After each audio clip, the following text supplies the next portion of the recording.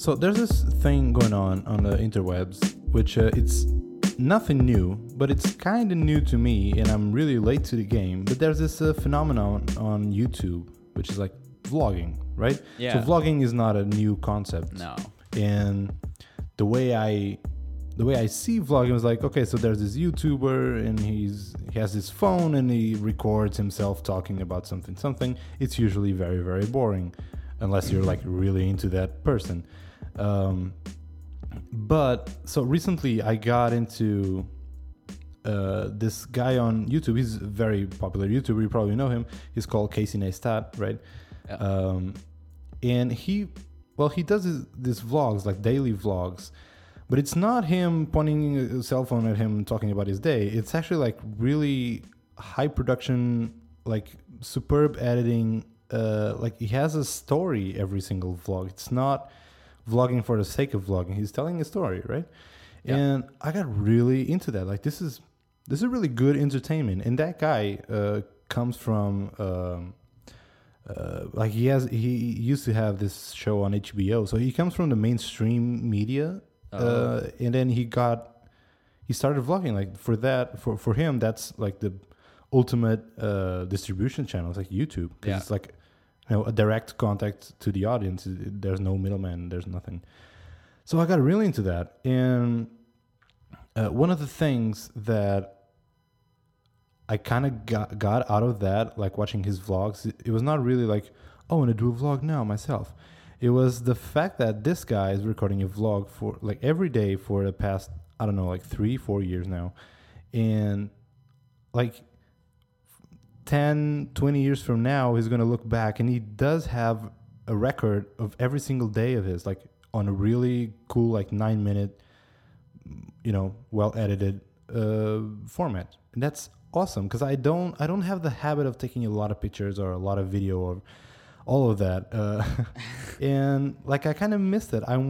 So I decided to, okay, let's try. It's not that I'm vlogging, I'm going to post all of this, but let's just make an effort to start recording more of my days. Right. Because even if you have like, let's say like a boring day, like nothing really major happens, you go to work and you work and you come back home. If you're like aware, like if your eyes are open to it, there are a lot of interesting small things that happen. Maybe on your way to the commute, you see something that is actually cool, or just the fact that I was trying to record more, like it changes the way you look at your day. Like you are always looking for a sunset. You're always looking for this cool shot. I'm going to take a time lapse here. It's like when you're traveling with a camera and you're like trying to frame pictures and stuff like that. You see stuff that you wouldn't see otherwise. Yeah, exactly. So if you try to do that every day, it's really, really, really cool. So just a quick side note, like for that, I decided to, like, I'm not going to invest on a fancy camera. I'm not going to spend thousands of dollars on all that camera gear that you need to have, good quality footage. But I do have my iPhone, and it does record 4K video, and that's good enough for me for now, for what I want to do, right? So I started recording some videos, and then I realized, you know what, holding your phone, because like on my commute to the office, I ride my boosted board, I can get some cool shots, and I don't want to hold my phone because it's kind of dangerous. It will fall and stuff like that. Or if I want to do, there was this one day I tried to take a time lapse of this really cool sunset. I was at an awesome spot in the city, and I had no way to just put the phone, because since the iPhone 6, they're rounded. All the phones. You can't really place it on a flat surface, and it's kind of tricky. So I went to Amazon and I bought this GorillaPod. It's a very common thing. It's a tripod for. They have one for phones and small tablets and all. So I bought that. One day shipping was like $17. So it's not expensive. And I got that, and that was pretty cool. I can grab my phone into like a branch or something, or just use it as a simple tripod, and it can get like cool time lapses, cool pictures. That was a very good investment. $17 again, nothing crazy. Then I realized that shooting 4K video, basically drains your battery like crazy and always having the camera on. So when I go on these shooting sprees, I need to have some kind of right. Not really a battery pack. I bought the smart battery case or whatever they call it. Oh yeah, right. That thing with a weird camera with a weird bump on the back. So 20-second review. The case, it's cool. The bump, it's weird when you look at it. The good thing is you never really look at it because you're using your phone, so it's on the back, and it feels nice. It's the classic what is it called? Not the leather case, but the silicone case, I guess. Yeah. So it feels nice on the hand. It gives you like I haven't checked. It's like another charge on the phone, something like that. Yeah. So all right, so I got that. And then this past weekend, I went back to my hometown to visit my parents and some friends. And there's this friend of mine who he studied photography and video editing and stuff like that. So he's really into vlogging, actually. So cool. He has basically the same rig as Casey Neistat, like the expensive rig. So he has the Canon something with a Gorilla Pod with a Rode microphone. He has like 5 GoPros, right?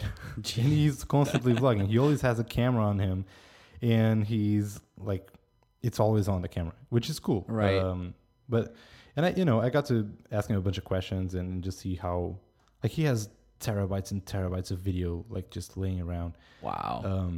Does he have a lot of listeners, or? No, not really. No, I mean, you mean subscribers, like on YouTube? Not really, but I will link them. I will link his YouTube channel on the show notes. You can check it out. Yeah. But, so keep in mind that most of them, if not all, are in Portuguese. So okay. Maybe it's not, that gotta put the subtitles entertaining for you, but yeah. Anyway, so I think it's interesting. Like this idea of wanting to document your life is definitely not a new one. But I totally get it, right? Like I remember a long time ago looking at like even people that are in reality TV shows that have like 24/7, like that they're always recorded, and like how valuable that would be like in the future.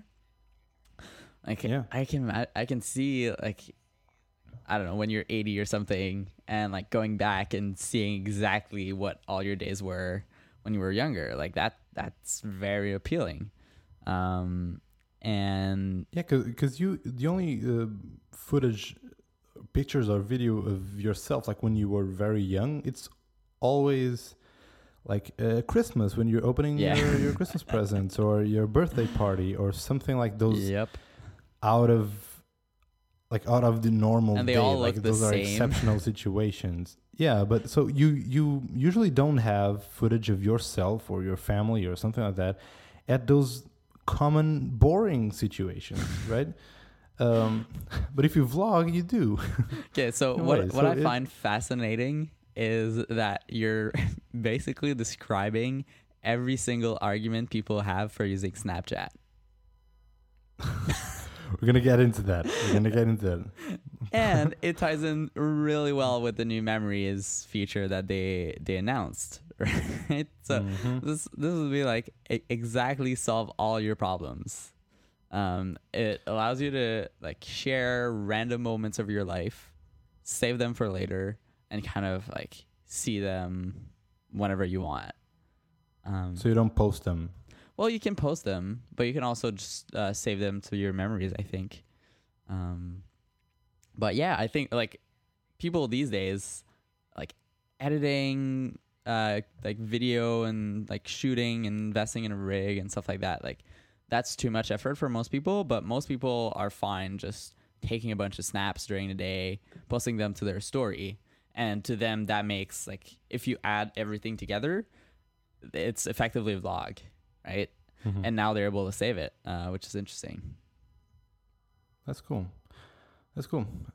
So, okay, just going back to this weekend. Yeah. Because I do have a boosted board, and Casey is a big advocate of that. And, that friend of mine, he wanted to try it. We decided to, let's go to the beach and ride the boosted board there, take a couple of shots on the way, take a couple time lapses on the beach and all. So we spend the whole day with this huge camera rig, which is still crazy. That must be so heavy to carry around. It is kind of heavy. But just riding the boosted board, and again, like going back, if you're aware, if you're trying to capture shots, the way you see the world is different. You're always looking for that shot. Or okay, so there was like this huge hill, and it was like, because I was riding my boosted board, and he was riding the like just a regular skateboard. And you're like, all right, I'm gonna go full speed to the end of that hill, and I'm gonna set up the camera there, and then you come down and try to do like a close call to the camera, and that's going to be a cool shot. I was like, cool. Mm-hmm. So just that, like the way to the beach, which could be like a boring trip, just like on a skateboard trying to go to the beach, it turned out to be pretty entertaining and an awesome day. Just like, all right, there's a lot of cars. I'm going to ride my boosted board straight through the middle of all the cars. Give me your camera. Stuff like that. Nice. Which is pretty cool. And so we, at the end of the day, like last time to get some shots, we went to this parking lot, which was pretty empty, and we were just riding the boosted board and just getting some shots. And a couple of kids, just like really young kids, I'm gonna say like 8 years old, 8, 9, 10 tops. They were riding their bikes, and it was kind of like they were looking at us because we did have an electric skateboard, which is not common here in Portugal. And I overheard him like saying, like one of them asked the other, like, what is that? And it's like, oh, there's this thing from the internet, a skateboard from the internet. And when we were about to leave, this 8-year-old kid came up to us and say, hey, are you YouTubers? It's like, well, not looking me, at but you that like guy you're a is. superstar. Yeah, and it was like, he was like, because I'm a YouTuber. And oh, what? like, I realized this thing, which again is nothing new to really like pretty much everyone, but it is to me, like this YouTube phenomenon is crazy. Yeah. Like there are Portuguese YouTubers, it's mostly those, playing video games type of things. Mm-hmm. They have like millions, like 3 million subscribers, and our country has 10 million people in it. Right. So it's like, it's like a third of the country subscribe to this guy, which is crazy. Like I had no idea, especially with the young kids. Like I mean, some YouTubers have a bigger audience than like TV shows. Like just like incredible. So all of this to say that it's been a pretty great experience. Like it's something that it's new on my radar. Like, and I'm not saying that I'm gonna start posting vlogs. I'll keep you updated. I think you should post them. Do that. Because that's like kind of the same thing that people do with like open source software, right? Like, it's not just that like you want other people to see it and like kind of talk to you about them, but also that because you're putting it out in the world, then it's accessible anywhere, so you're less likely to lose it. So I think like just if it's stuff that you want to keep for a long time, you're better off to put it online and put it on YouTube, and this way it'll be there forever.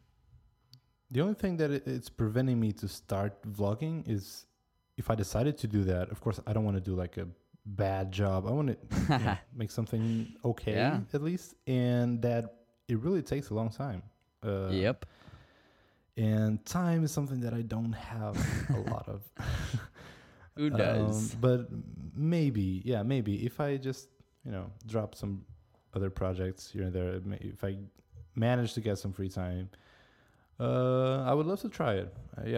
So anyway, I promised here on the show a couple of weeks ago that I would be recording a video review of the MacBook, the one-port MacBook. Mm-hmm.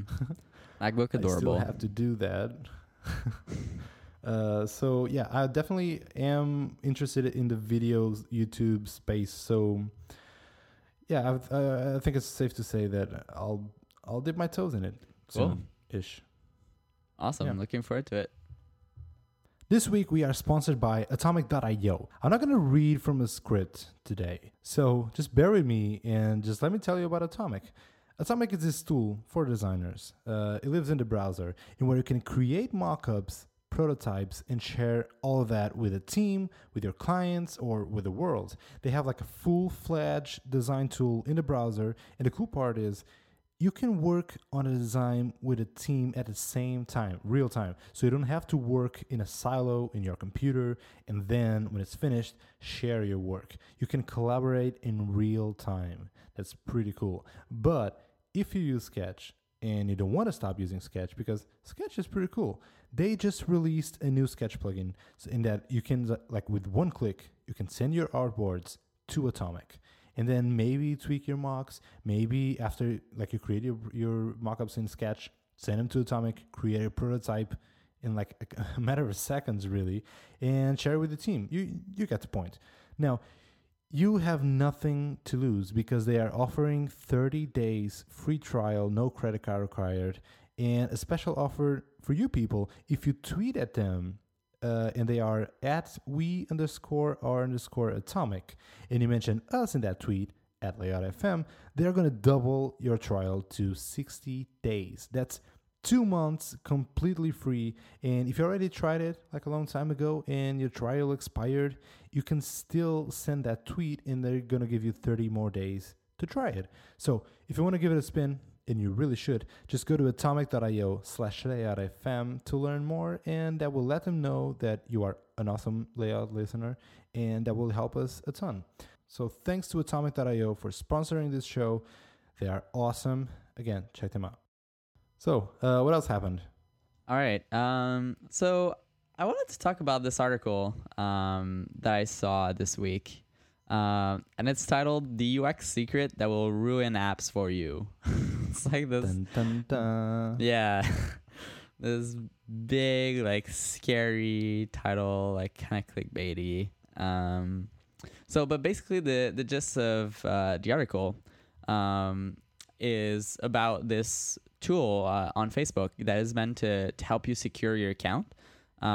So, like, it doesn't go into details into what the tool actually does, but from what I've read, it basically goes through, make sure that all the posts are coming from you somehow, like either with location or something like that, and is kind of meant to like assure you that your account is secure.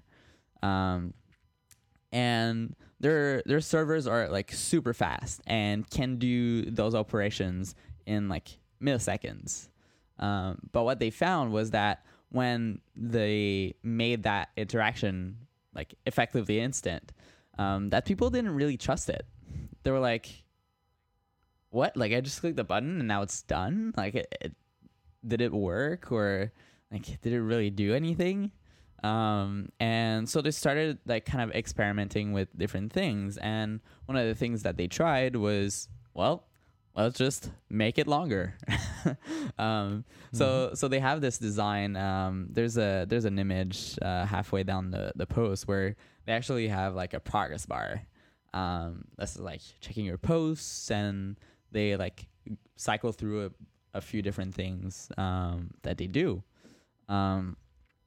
And so that was like kind of their solution, and their takeaway was that, like, you know what?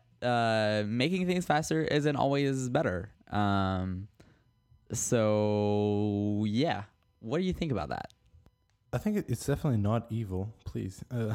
And it's really just managing user expectations.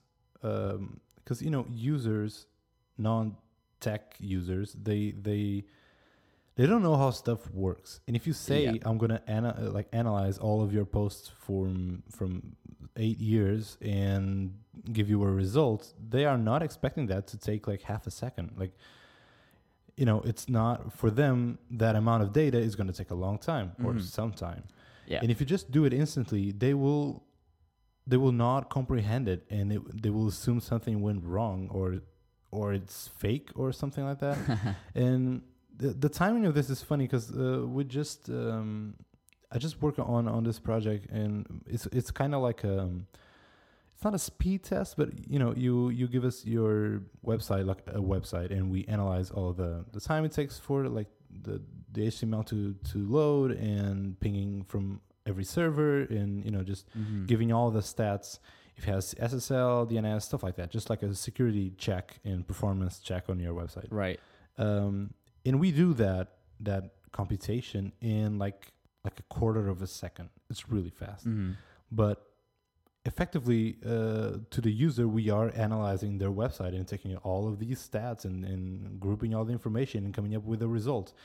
And I just did this. Like I added basically a fake loading spinner that just some information like flashes like, okay, pinging from the servers in Brazil, pinging from Japan, pinging something here, analyzing your data, here are your results. And the loading screen is like, I think it's like 2-3 seconds. But that is fake. Like there's doing really nothing. It's just, it's just to give some sense of trust. Like, yes, we are doing things. And to the users, doing things means it takes time. And if we skip the loading, it's like, all right, here we go. It would seem fake. So like it leaves people like uneasy. Like something went wrong, something is fishy, and we really don't want to give that to the users. So I just created a fake loading screen. All right. Beautiful animation, by the way. So my opinion on the article is that I kind of agree with the problem that they've identified, but not with the solution. Like in my opinion, computers shouldn't make humans wait like ever. Like this isn't a thing that they should actively be doing. So like introducing any extra loading time is like, to me, it feels like a workaround when like you can't like come up with a better solution. Like it seems like the last resort that you, and like in some situations it might make sense, but I just feel like most of the time like this would be a red flag for me when like you find yourself actively making that experience slower. It's almost like a dark pattern in a way, What would you do? So okay, the results came out instantly. The user is feeling tricked and something went wrong. This is not really, concrete thing. Like this is not real. You are scamming me. You are trying to trick me. So that's the feeling that the users get.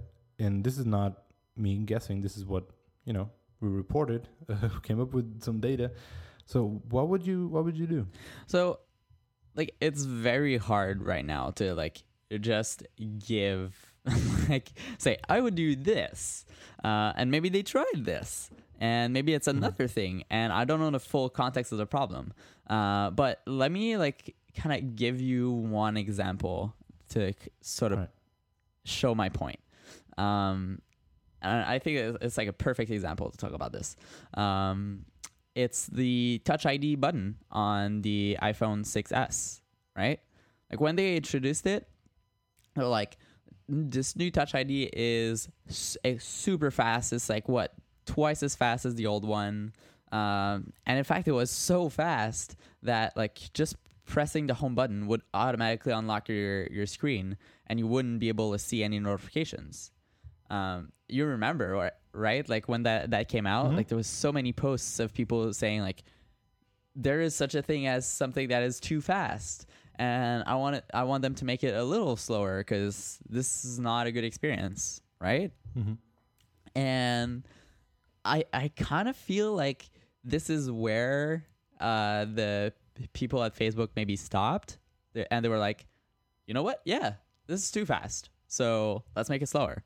But what I think is the actual solution is what they came up with in iOS 10 was to rethink the entire interaction and think like, okay, yeah, our previous solution was designed around a slow Touch ID button, but what we're going to do now is design an experience that is based on the fact that Touch ID is fast. So what they did was now just picking up your phone turns on the screen so you can see your notifications, and then you can like just press the Touch ID button and it automatically like super quickly unlocks your phone, which is to me like such a superior way of doing it. So I don't know, like you can't get into the specifics of like, could Facebook have done something else? Maybe. But I don't know. I just feel like usually when you find yourself doing these things that seem a little bit to go against what like we want for users, right? Like they have this this thing in the sentence in the post where they say that like if Facebook's billion users spend 5 seconds waiting on something, that's almost like 700,000 hours of collective time lost. Like, is there like, would there be another solution that would allow people to not have to spend that time waiting in front of their computers? Like, I would love to explore that more, right? So yeah, this is why I sort of have mixed feelings around this post, because I think they totally identified the problem really well, but I just would have loved to see maybe other solutions. That's a good point. That's interesting. I don't know why, and I can't really articulate why. I think it's two very different scenarios and reasons to do it. The Touch ID and Facebook thing. But again, we're talking about like 2 seconds, 1 second. It's not like, all right, go brew some coffee. We'll be back with your result. It's like it's just to give something, like communicate the idea that we are doing stuff. Like, we got your data, we're doing stuff, we're going to deliver the result. It's like on iOS, like the animations, coming out of an app or going in the app, there's this transition period. Could they do it faster? I bet they could. But would it be a good of his experience? I don't think so. And it's like, it's a trade-off that I think it's worth it. Because if you take, like, if you can shave off like a third of a second every time on the animation, every time you hit the home button to leave an app or go in an app, like if you count all those quarter of a seconds for every single interaction throughout every user, I guess you could come up with those 100,000 of hours of wasted time. But it's not wasted time because you're contributing to the experience. So I don't think it's wasted time, and I still think it's okay. Could Facebook do something better? You can always do something better. But I don't think this is an evil and a bad thing to do. So that's my opinion. All right. So yeah, I mean, two different opinions, right? Yeah. Let us know what you think. Yeah, I don't think this discussion is over. Some other sides. To me, it's like, if you can do anything to not have people wait, this is probably a better solution than this one. Like, this should be like the last resort. And it might happen that there's some cases where it's absolutely necessary and this happens.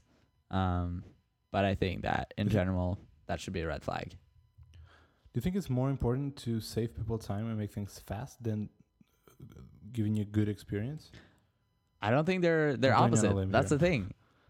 Like, that's why that's what people are trying to make you think, but it's not the case. You can have something that is very fast and has a really great experience, and this is what I'm arguing for. Is like, create something that is going to give you as good of an experience while still being super fast.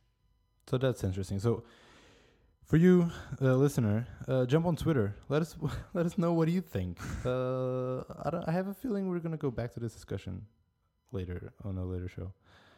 All right. So again, let us know, what do you think. We are at Layout on Twitter.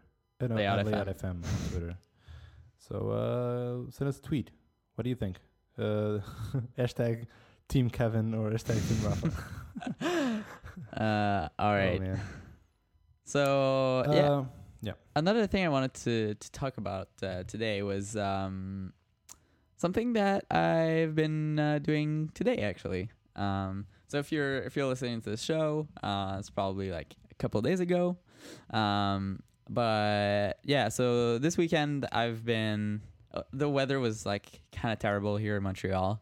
So I was like, you know what? I'll take like the weekend to work on a bunch of different side projects that I've been neglecting for far too long. So I've been working on and off on this photo editing app, and we've talked about it. I feel like in the past.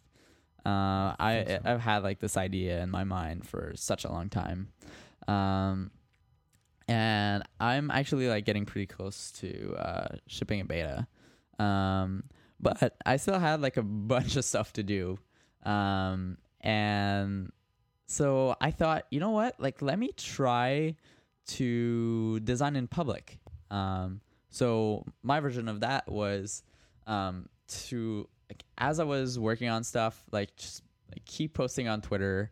So like one example was I was working on this app icon, and I'm absolutely terrible at making app icons. I completely suck. And I tried a bunch of stuff and nothing really clicked. So I was like, yeah, you know what? I'll post like this giant screenshot of like 25 different artboards. And you can see like it's super messy. There's stuff all over the place.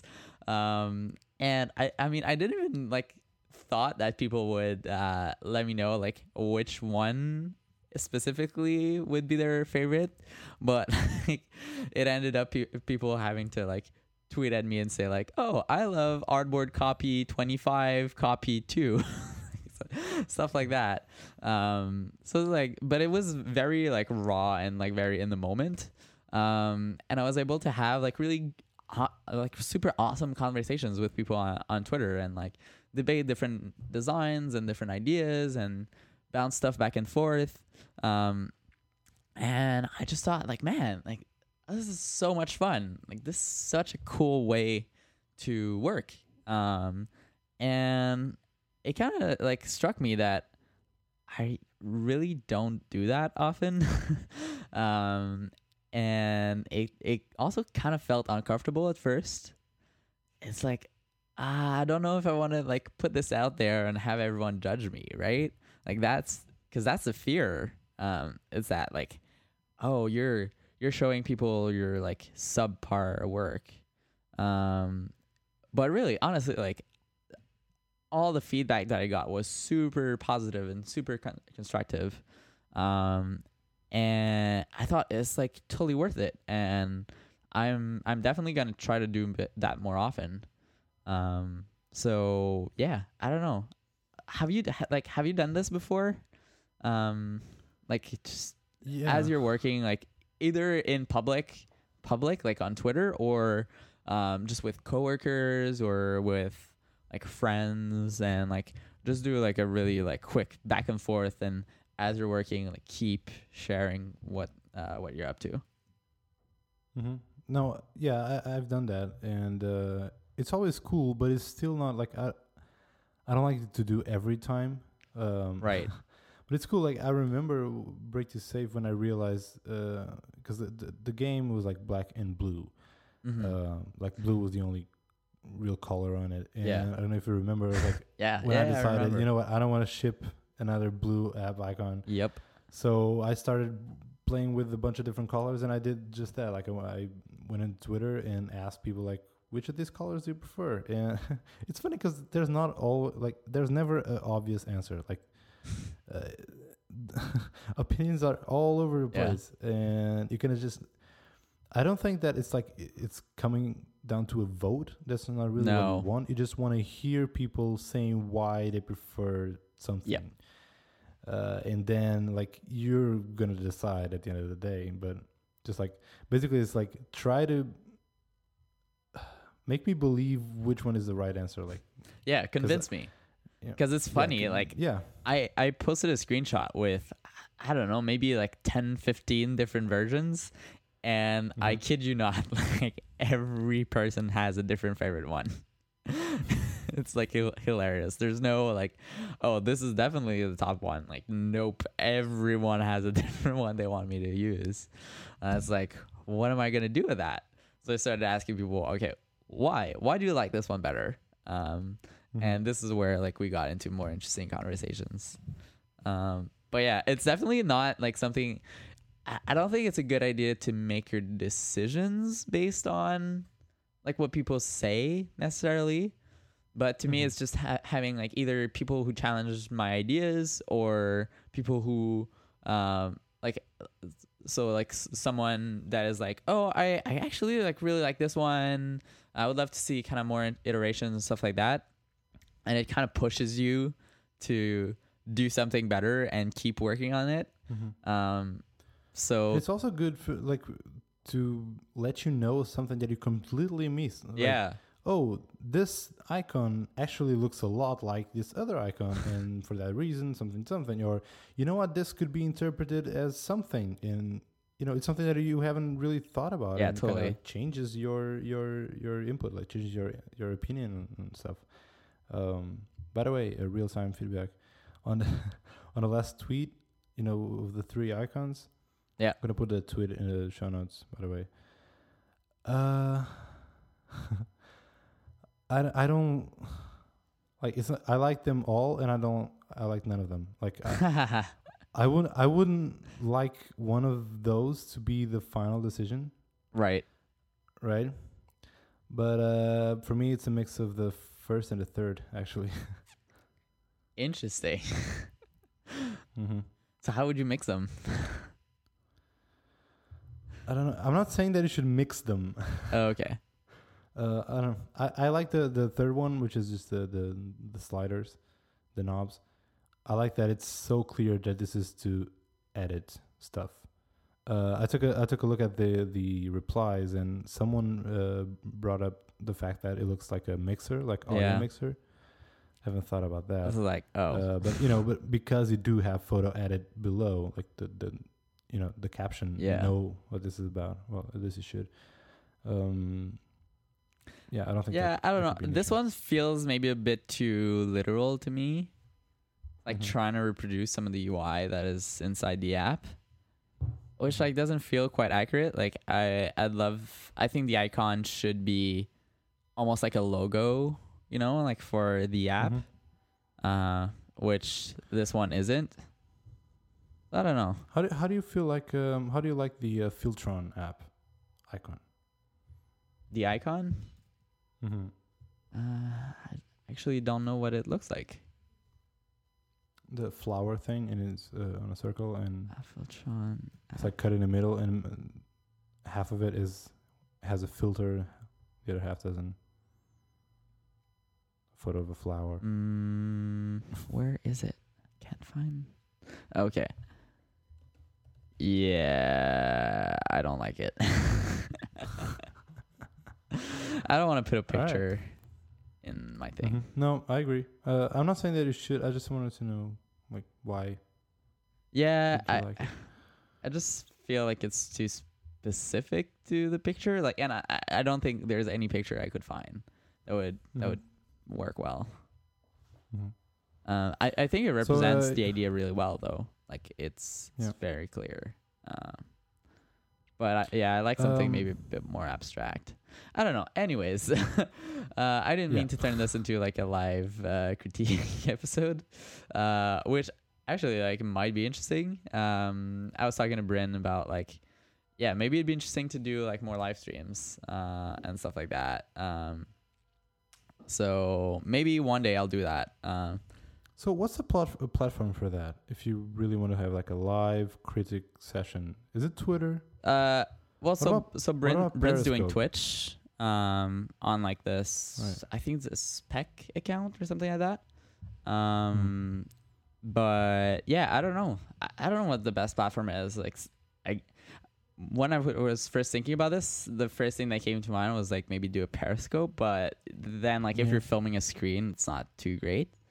So yeah, I think Twitch would probably be the answer there.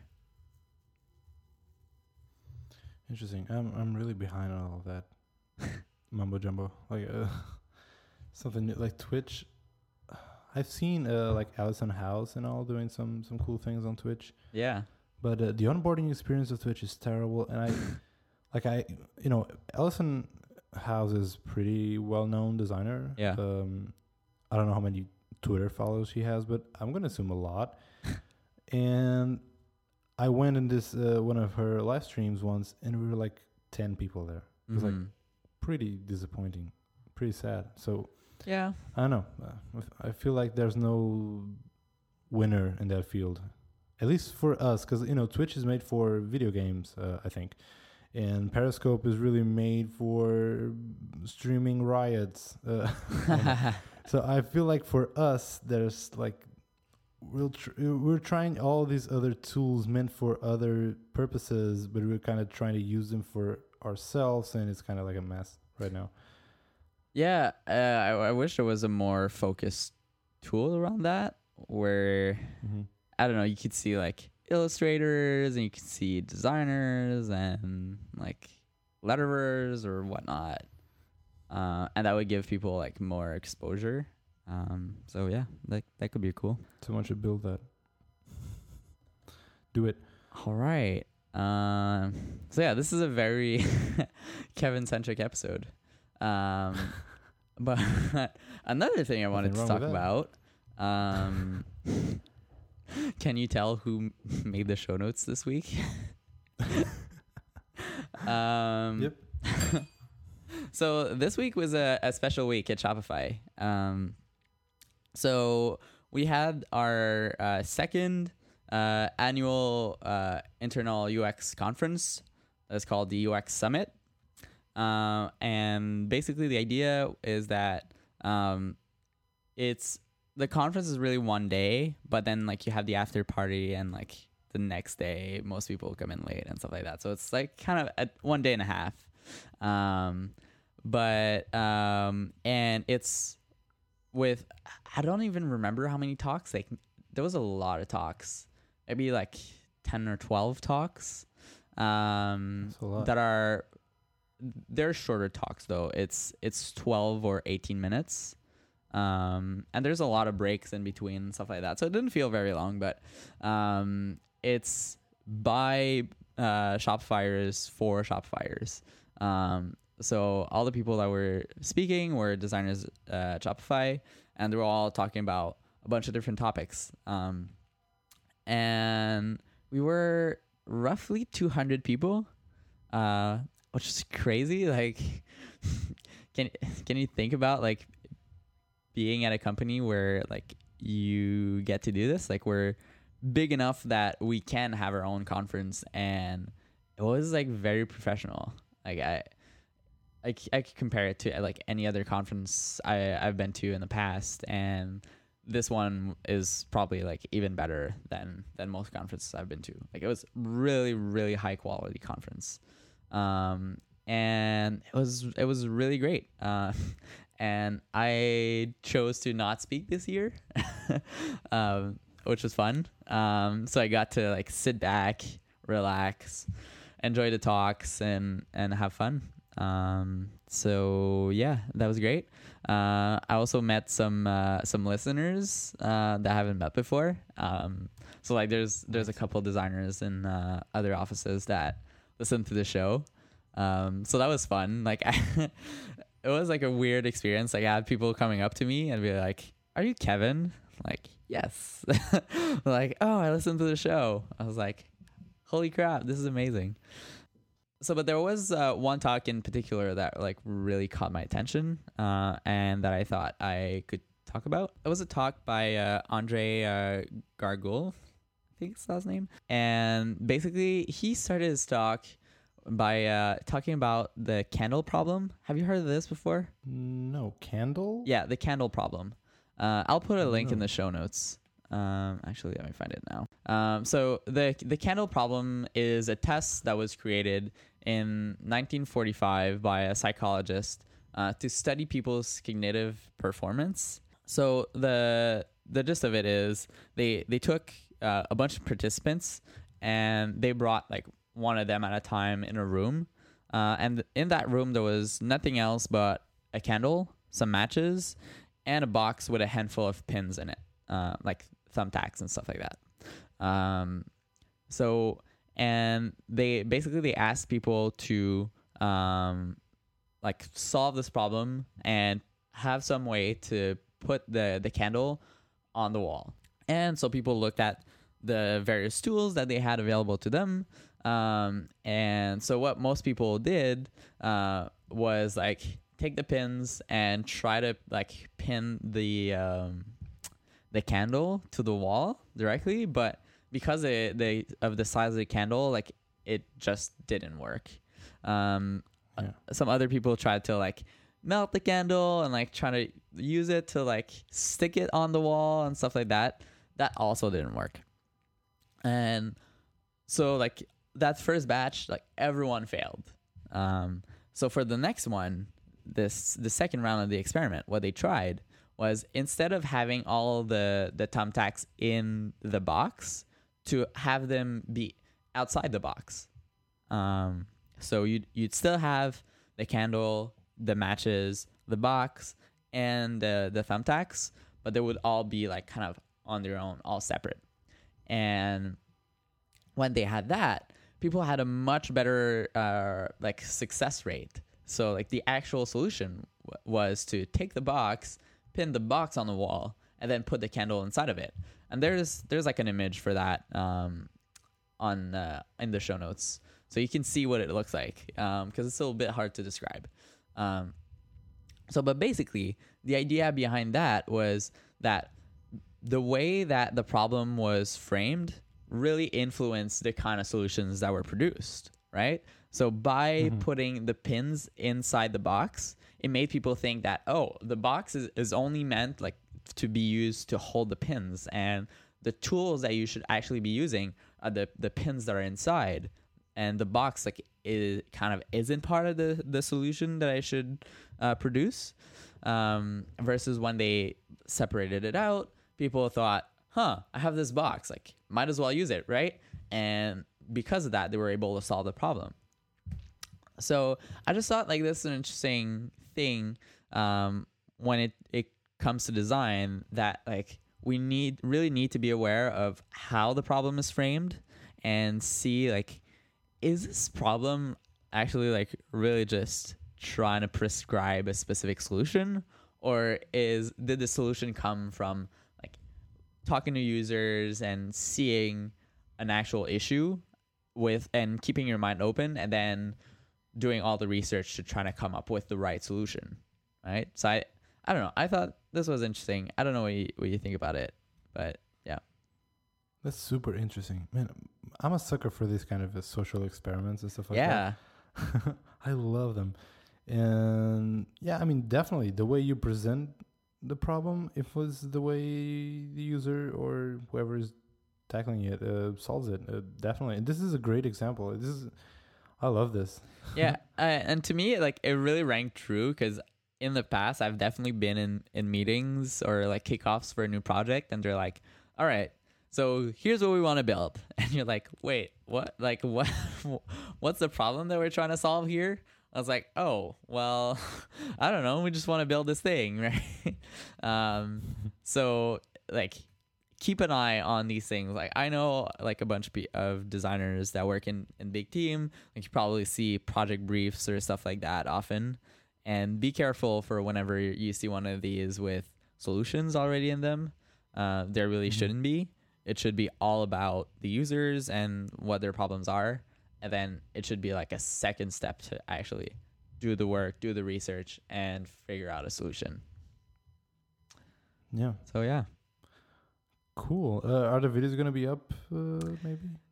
So it was recorded. I don't know if the videos will be published to the outside world or not.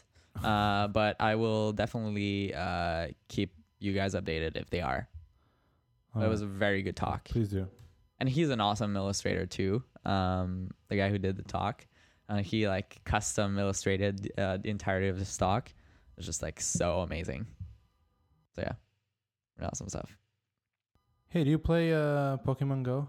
So it's not available in Canada yet, and I haven't done the like switch your store to the US to like then buy it and then switch it again. Yeah, I did that. But tell me about it. Like, I mean, it's everywhere, right? Like people are Yeah, obsessed so about that stuff. I feel that I need to give a little bit of context. Like, Yeah. if Pokemon means nothing to you, Oh God. Then I don't know like, what you're doing here. yeah, the game itself doesn't mean anything to you. But if Pokemon, and I'm gonna say that, if you're on your 20s, yeah, I don't want to stretch it. If you're in your 20s, you probably, like, Pokemon was a big part of your childhood. Yeah. Not just a TV show, but the Game Boy games. Those were huge. So Nintendo just released, I believe if it's not the first, it's like one of the first games on iOS, because they've been against, like, we had never seen a Pokemon game on iOS, like official, or Super Mario or something like that. So this is a pretty big step for them. Yeah. And Pokemon Go is a Pokemon game, but it's not like a port of any old Pokemon games. This one is very weird. So it uses your location, like you have a map of the actual place where you're at, and you have to walk, like literally walk, like yourself, get out of the house and walk to find What? Pokemon I have to walk out there. And Okay. yeah, I I don't play know. this anymore. and you have like I'm gonna assume that they just took either Google's like information about like monuments and points of reference in cities, Right. because kind of like in Canada, the game is not available in Portugal, like in the Portuguese Yeah. app store. And you still But have they do- stuff, right? Yeah. They do have all the Pokestops, that's what they call Okay. it. So if you have like a monument or a point of interest in your city, Right. that's a Pokestop where you just have to go there. And in the game, you can like collect Pokeballs and Pokemon eggs and stuff like that. So the game is like, the objective is you have to catch a bunch of Pokemon, and then you have some like go to the Pokemon gyms and level up. That's pretty much it. And yeah, again, the way it works is you have to move around the map, actually moving around, and then you're gonna spot some Pokemon at some random places. So you really do have to move to find them. They're not like set at this specific location, as far as I can tell so far.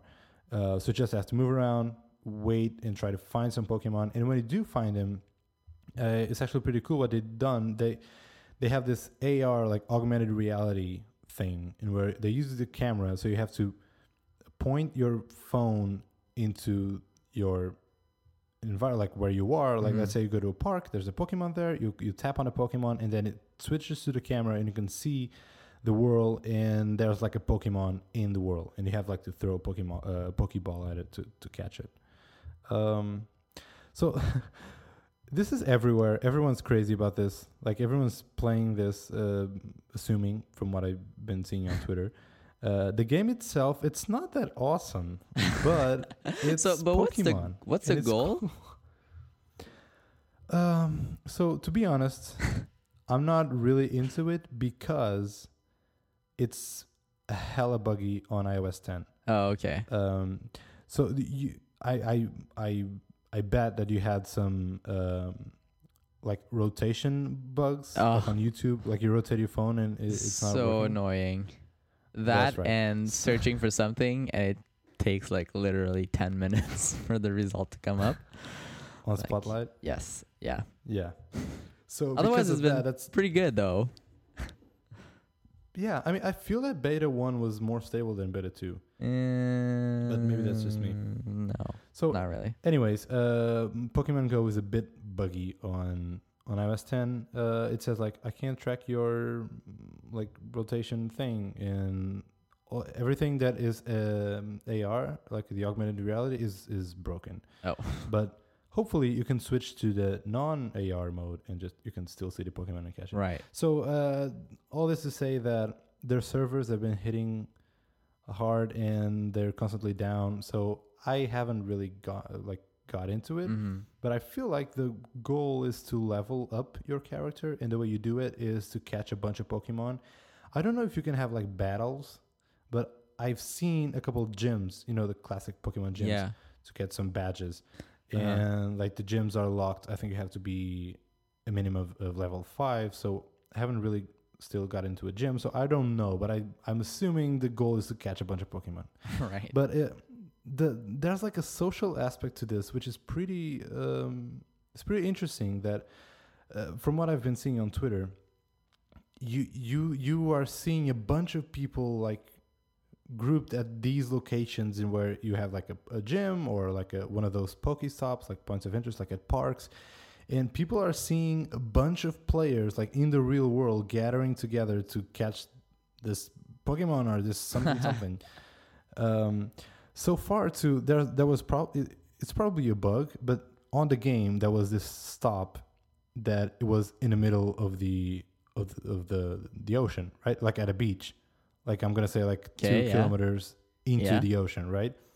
It's probably a bug because you can expect people to go to the ocean. But so there's this someone on Twitter. It's a very fun thread. You should just go through it like chronologically because it's pretty funny. So someone posted on Twitter like, "Hey, there's this stop and it's in the middle of the ocean." It took a picture, a screenshot, and a picture like from the beach, like at the ocean.